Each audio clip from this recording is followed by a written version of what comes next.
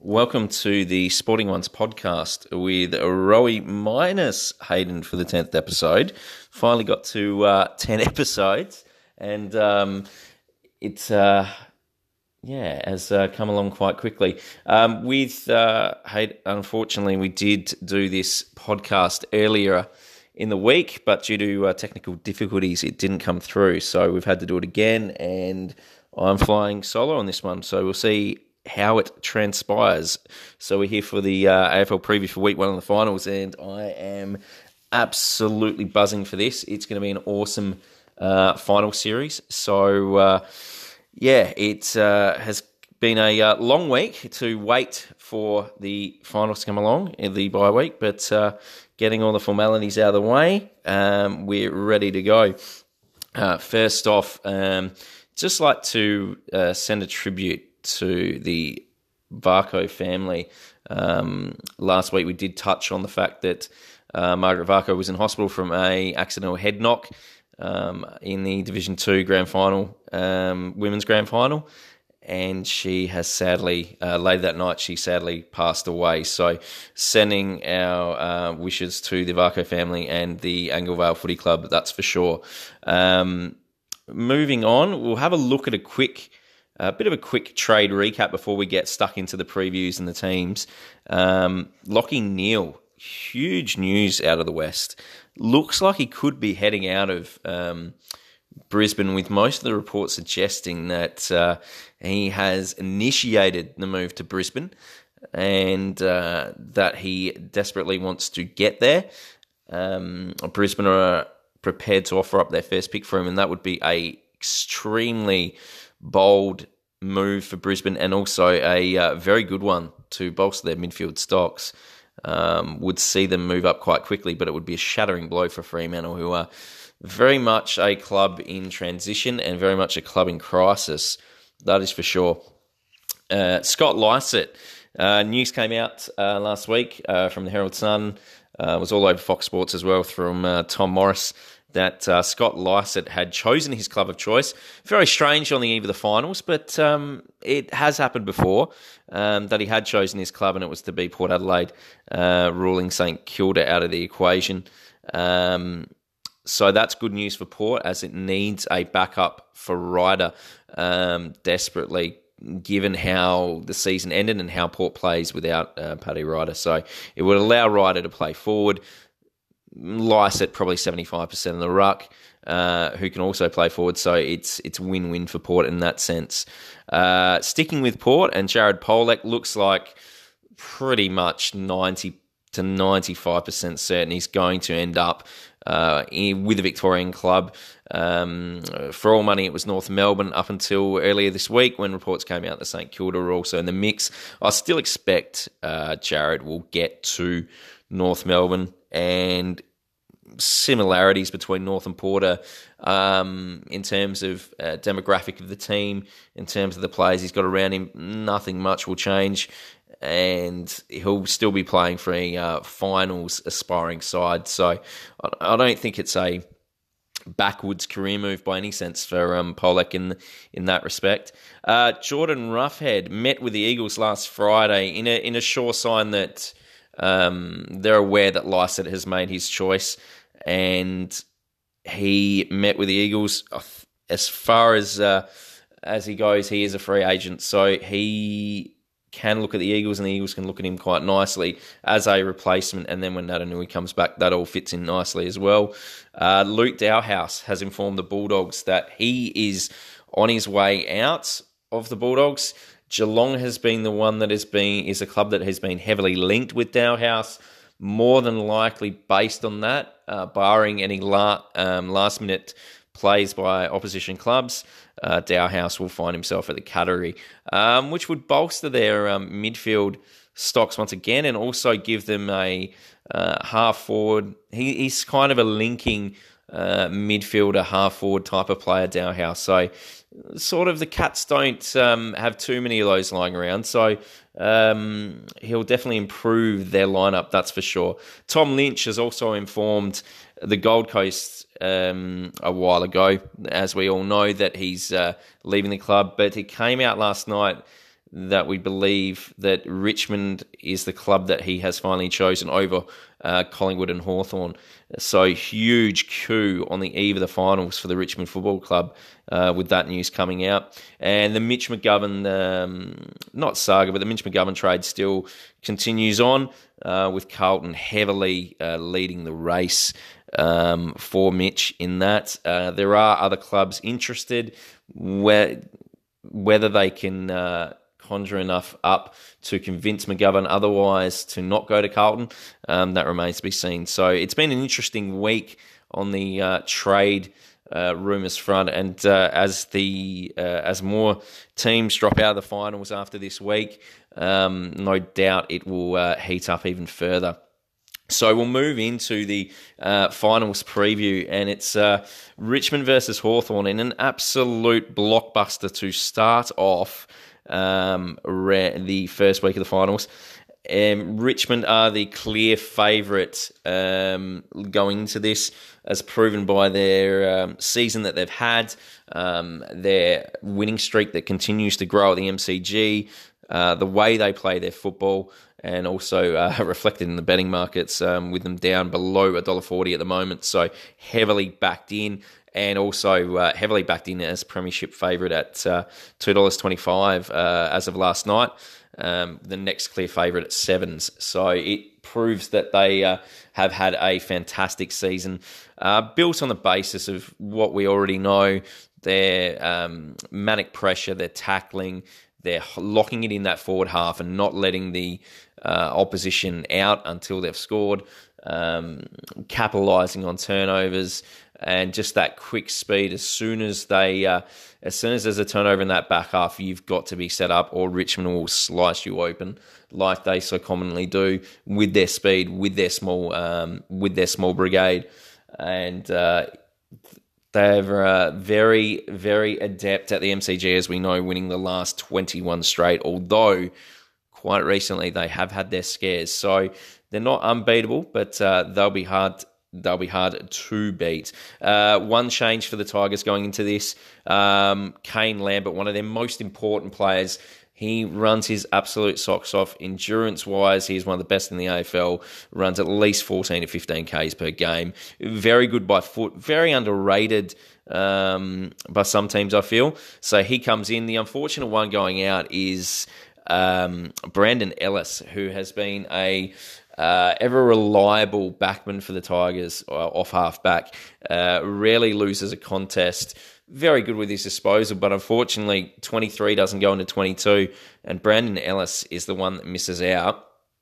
And moving on to Hawthorn, I'll start off with their changes first of all. They've made 3 of them initially, and just now there's been a late out as well. So initially it was James Sicily, James Frawley, and Jonathan Segler in, and the outs were David Mirror, Taya Miles, and Caden Brand. But the late out is that Schoenmakers is injured. Ryan Showmakers is injured. So Daniel Howe, who coming off 5-day break with the VFL on his comeback from his 5-week suspension, has come into the side, which could mean that he could play a tagging role on Dustin Martin. We'll have to look out for that. But it certainly wouldn't surprise me if he goes straight to him at the first bounce. So Hawthorn will be looking to exploit that if they've got Howe in their lineup. Hawthorn have had a very solid 6 weeks. After looking like they were going to miss the finals after their second loss of the season to Brisbane, they've won 6 on the trot. They've beaten an inform Essendon in the MCG. They've beaten Geelong. They've beaten Sydney in Sydney. They've done what they've needed to do, and they've finished in the top 4 when it looked like they were going to miss the finals, which is an amazing feat and only goes to highlight just how much of a master coach Alistair Clarkson is. Hawthorn play a very different style of game to what the Richmond Tigers do. They play a very possessive game.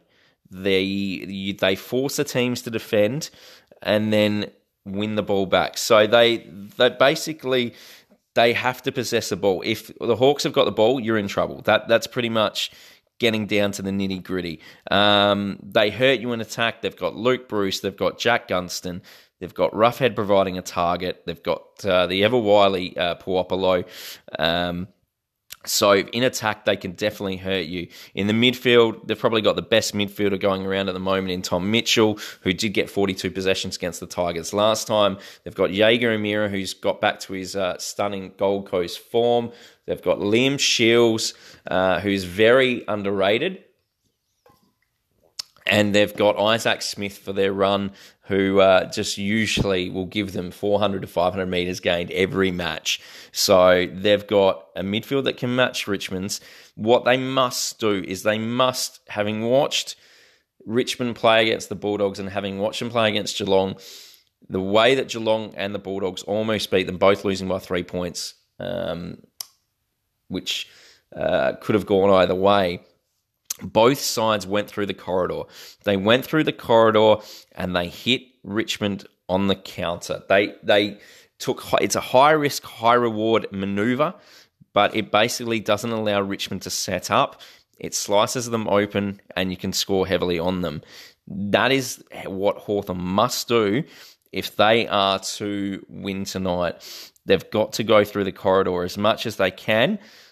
But in saying that, it must be calculated or Richmond will hurt them back the other way. So basically, they have to play their game, but also go through the corridor. So they must possess the ball, get their uncontested marks, but also when they need to, pull the trigger and go through the corridor. And then hopefully they can expose Richmond and we have a cracking game. In this one, it's going to be a difficult one. Hawthorn are the rank outsider. Richmond are the heavy favourite, but I'm actually backing upset. I'm going with my gut instinct. Hawthorn's form over the last 6 weeks has been very, very solid, playing very good sides along the way. So I'm going to stick with Hawthorn in this one. So the next game we've got is Melbourne versus Geelong on the Friday night. So tomorrow night at the MCG. Both sides, Melbourne finished off the season with 2 strong wins, beating GWS in the final week and beating West Coast over in the West. They had not beaten a top 8 side until that point, so they finished off with 2 wins over top 8 sides. Granted, they have a history with Geelong as well, in the fact that they have had 2 games with them this season. One decided after the siren and one decided in the last 20 seconds. Max Gawn had the kick in round 1 to win them the game, which he subsequently missed, and Geelong won that one. And then in the last match, it's at the Cattery, Melbourne were up by 29 points going into the final quarter, and Geelong steamrolled them. And in the dying seconds, Zach Tui took a mark, went back from 40 to 45 metres, nailed it, and Geelong ended up winning the game after the siren. So Melbourne know how to play Geelong. It's just a matter of actually getting over the top of them. Geelong have had a relatively easy run-in to this final series, having played Fremantle and then Gold Coast Suns, both blowing them out of the water by in excess of 100 points per match. So in terms of the aspect, are their players in form? Yes, they are. How much can you gauge their form? Well, against those sides, you can't. And that's going to be what the great unknown going into this match is, will those 2 soft matches end up hurting them? So it's an interesting conundrum for Geelong. Would you have preferred to play the likes of a Hawthorn or a Sydney or even a Richmond going into the final 2 rounds?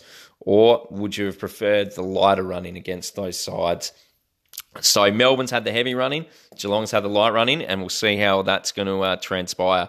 So Melbourne have got 2 inclusions. They've got their inspirational captain and probably the hardest man in the AFL, Jack Viney, back, as well as Mitch Hannon. They lose Dean Kent to that shoulder injury, and Jay Kennedy Harris has been omitted. Geelong, on the other hand, going unchanged, and unfortunately, Reece Stanley does not make it back to their lineup. So it means Ryan Abbott will have a baptism of fire as such, rucking solo against Max Gawn, which is no mean feat. And Stanley did pretty well against Gawn last time, so it's going to hurt Geelong, I think. It's a matter of who stands up in this one. Geelong have got all the stars. They know what to do. They've been there before. It's old heads. Do they have enough, though, to overcome Melbourne is the big question. Will they be able to kick enough of a score? If Hawkins is held, if Menzel is held, can Geelong get enough scoreboard pressure on Melbourne to enable them to win? I'm not sure that they can, unless they swing a Taylor or a Henderson up forward just to give a chop out to Hawkins and Menzel. Tim Kelly has been an absolute revelation. He is a bit of an X factor in this, because if all the attention goes on Ablett, Selwood and Dangerfield, then Tim Kelly will run riot. So they need to pay attention to Tim Kelly. He's been probably the Rookie of the Year. Unfortunately, could not win the Rising Star. Otherwise, he probably would have won it by a street. But he has been probably the mature age Rookie of the Year, and if not, the draft bargain of the year. So definitely the midfield depth is there for the Cats to match it with Melbourne. Melbourne, on the other hand, they need to be composed. They need to be able to take advantage of Max Gawn's presence and the advantage that he will give them. Their midfielders are quite contested. They like it in and hard, especially Jack Viney coming back in. So they will need to then get a bit of speed on the outside, get it to the likes of Bailey Fritsch, get it to the likes of the Mitch Hannons, and get it inside 50 as often as they can.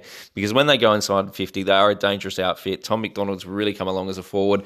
They do have the Alex Neil-Bullens. They can Christian Petracas. Fritz can score. Hannon can score.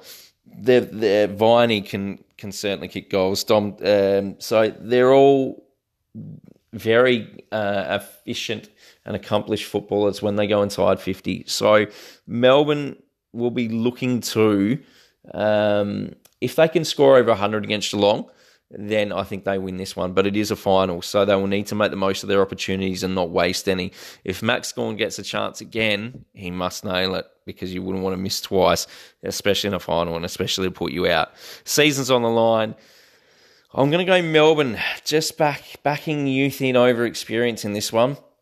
I think they've just started to turn the corner at the right time of the season, and those last two wins will give them a world of confidence. And I just don't know what it is about Geelong at the moment. I tipped them to win the flag.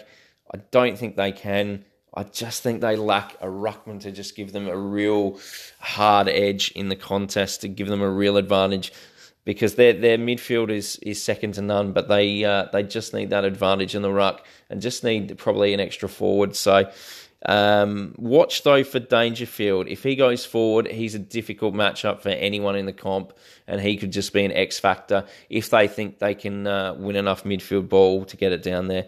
But I'm still going to go Melbourne. But again, it's going to be another tight game. It's going to be another classic. Moving on to the Saturday twilight game, Sydney versus GWS. It's a bitter rivalry that's built up ever since GWS came into the competition, and it's the Battle of Bridge Part 2. Sydney got the chocolates over GWS a couple of weeks ago, and it was only through sheer weight of numbers that probably got them there, because at halftime, GWS were looking at being the likely side that would go ahead and win that, and it just happened to be that GWS lost Davis to injury, who was nullifying Lance Buddy Franklin. They lost also a couple of others to injury, which meant their rotations were well down. And it meant instead of having 3 or 4 rotations like the Swans were having, they were basically down to run rotation on the bench. So they fatigued quite quickly, and all of a sudden a lead turned into a deficit, and Sydney were able to come over the top, and with Franklin's influence, kicking 5 goals, were able to win it by 20 points. If GWS can stay fit, and it's the strong question this year, then GWS can definitely win this one. So many times this year, and especially in the back half of the season, they've been down to 2 rotations by half-time with their injuries. So if their players can actually stay on the field, they're more than talented enough to win this match. And I don't think they'll be afraid of Big Brother, Sydney Swans. They match up quite nicely against them. Definitely Phil Davis will go straight to Buddy Franklin, and you'd be thinking that he could curtail his influence given the clashes they've had. Even if he can keep him to a minimum of 3 goals, I think that goes a long way to GWS winning the game. The one thing I've liked about GWS this season is the fact that unlike previous seasons, they've had to grind out results due to these injuries. They've had to work hard for their wins, which is in contrast to previous seasons where they've probably just skirted through, and then when the finals have come, they've not known what to expect, and that's why they've been bundled out. Not this time. They've had to work hard. They've had to grind. They've had to play without some of their star players like Kelly, like Shill, like Zach Williams, like Deledio, like Toby Green, Jeremy Cameron. The list goes on. They've missed them all at various parts of the season, so they'll be definitely right up there. Look for Sydney, though, to tag one of either Stephen Coniglio or Josh Kelly.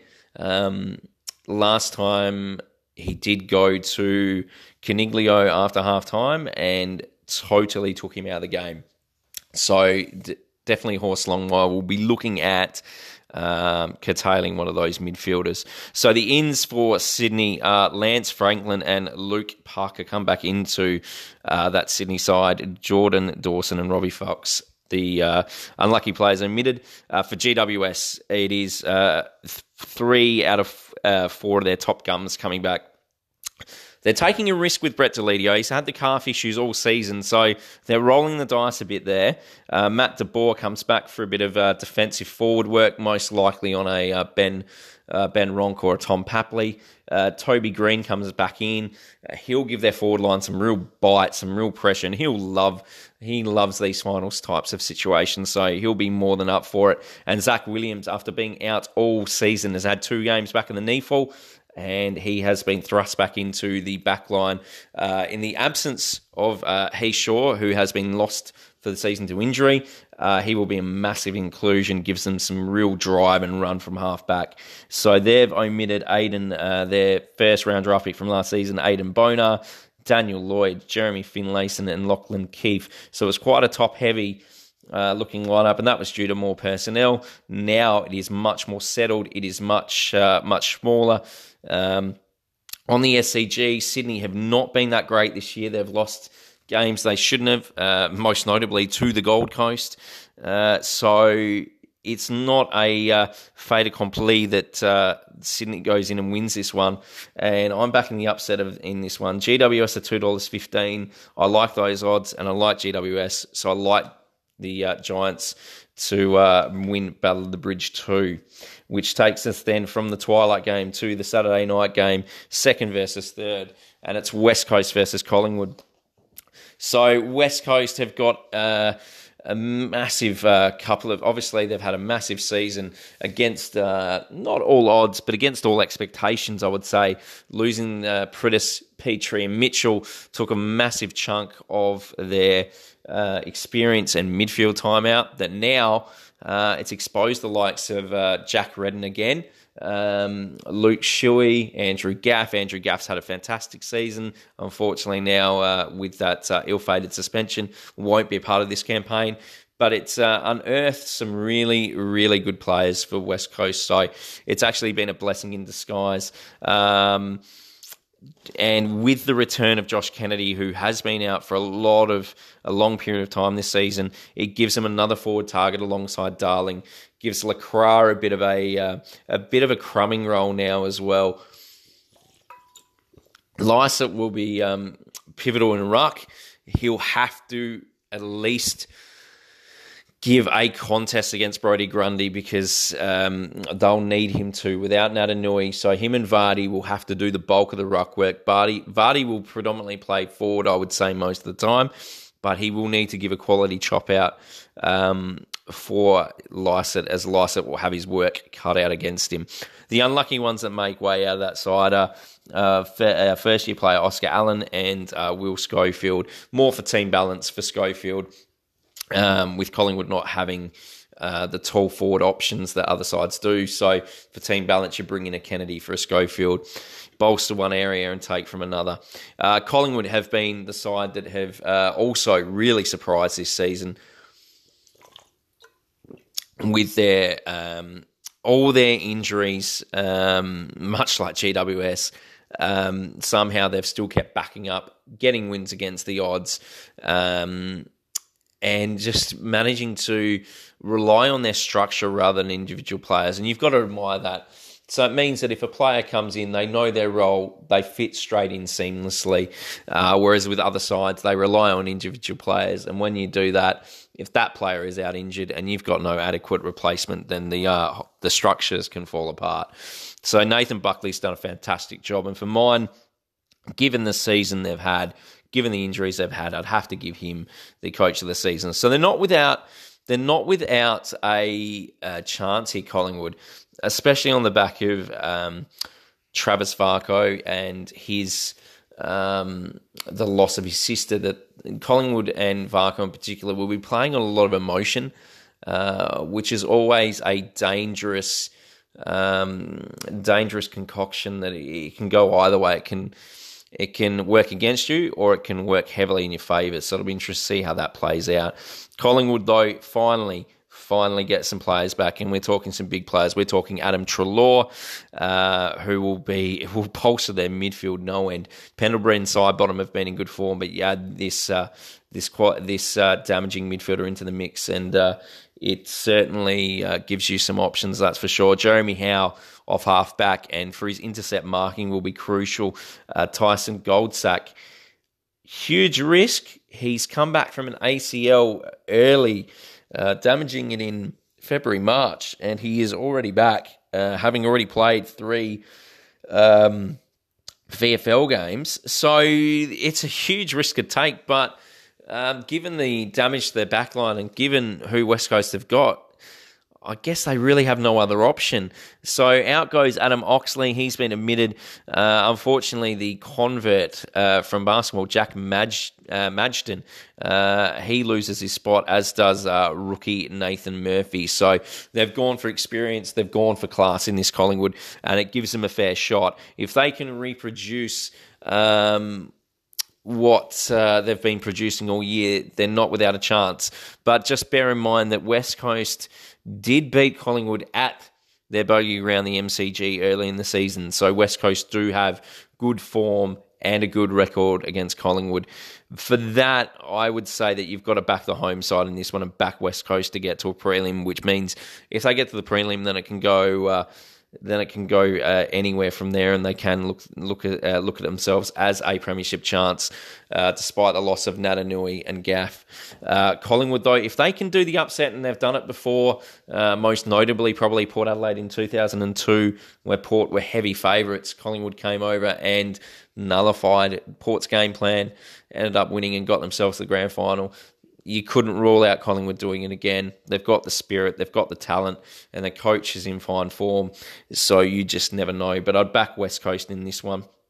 So running through those tips, I've tipped Hawthorn, I've tipped Melbourne, who are the favourite against Geelong at $1.80. Geelong, a bit of value there at $2.05.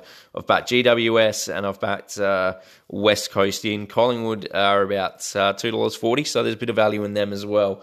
So Hawthorn, Melbourne, GWS and West Coast are my selections. As for Hayden, did give his selections on the Tuesday night, and they were Richmond.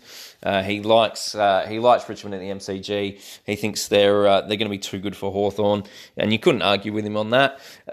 He likes Geelong for their experience and just how they've managed to handle Melbourne the last couple of times and just get over the line, so they know how to win against Melbourne. So he's gone Geelong there. He's gone the same as me with GWS. He likes the look of GWS for the same reasons that I do, and also obviously being the West Coast supporter, we won't hold it against him. He's obviously gone West Coast as well. So they're the tips, and obviously with the betting, there's some really good value with some of the sides there, like Hawthorn and GWS. So moving on with the show, after that, with the predictions, the tips, and the betting out the way, just like to give a big shout out to John Millman. Despite him going down today to Novak Djokovic in 3 sets, managing to oust the one of the greatest of all time in Roger Federer, and in 4 sets, was a mammoth achievement for the 29-year-old. Not necessarily a surprise to those who have watched him over the last 12 to 18 months. He's had his moments against the likes of Raonic, Isner, guys like that who are in the top 10. He's had his chances, he just hasn't taken them, but he certainly took his chances against Roger Federer, and well done to him in getting to his first quarterfinals. Definitely a player to admire and watch, as opposed to some of the other players that we've got playing for Australia who shall remain nameless, because one of them has got the talent, just doesn't realise it, and the other just is just doesn't really love the game, I don't think, old Bernie. But that's John Millman. And also Alex de Minaur. He ran very close to taking out Marian Cilic, who got knocked out today by Kai Nishikori.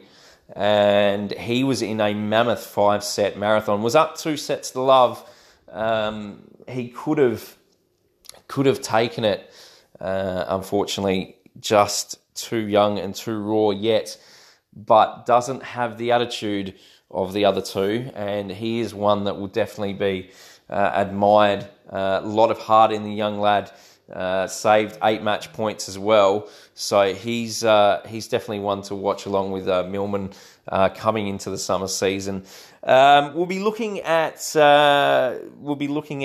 cricket coming up very shortly. The NFL season kicks off this weekend as well. So finally, that is back for you, all you American fans. So that's awesome. Awesome to have that back. Baseball's coming to an end. NBA and NHL are not far away. So it's all the changing of the seasons. It's the international break in football. So there is no EPL show or fantasy tips for Premier League this week. It's a bit of a break this week, and then we'll be back into it next week for game week number 5. And then we'll head into double digits with our 11th episode next week.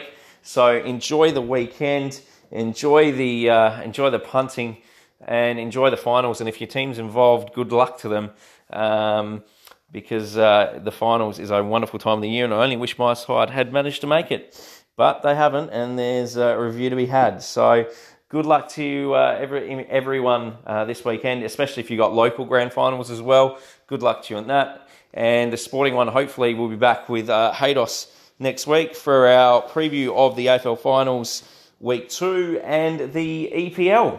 Bye for now.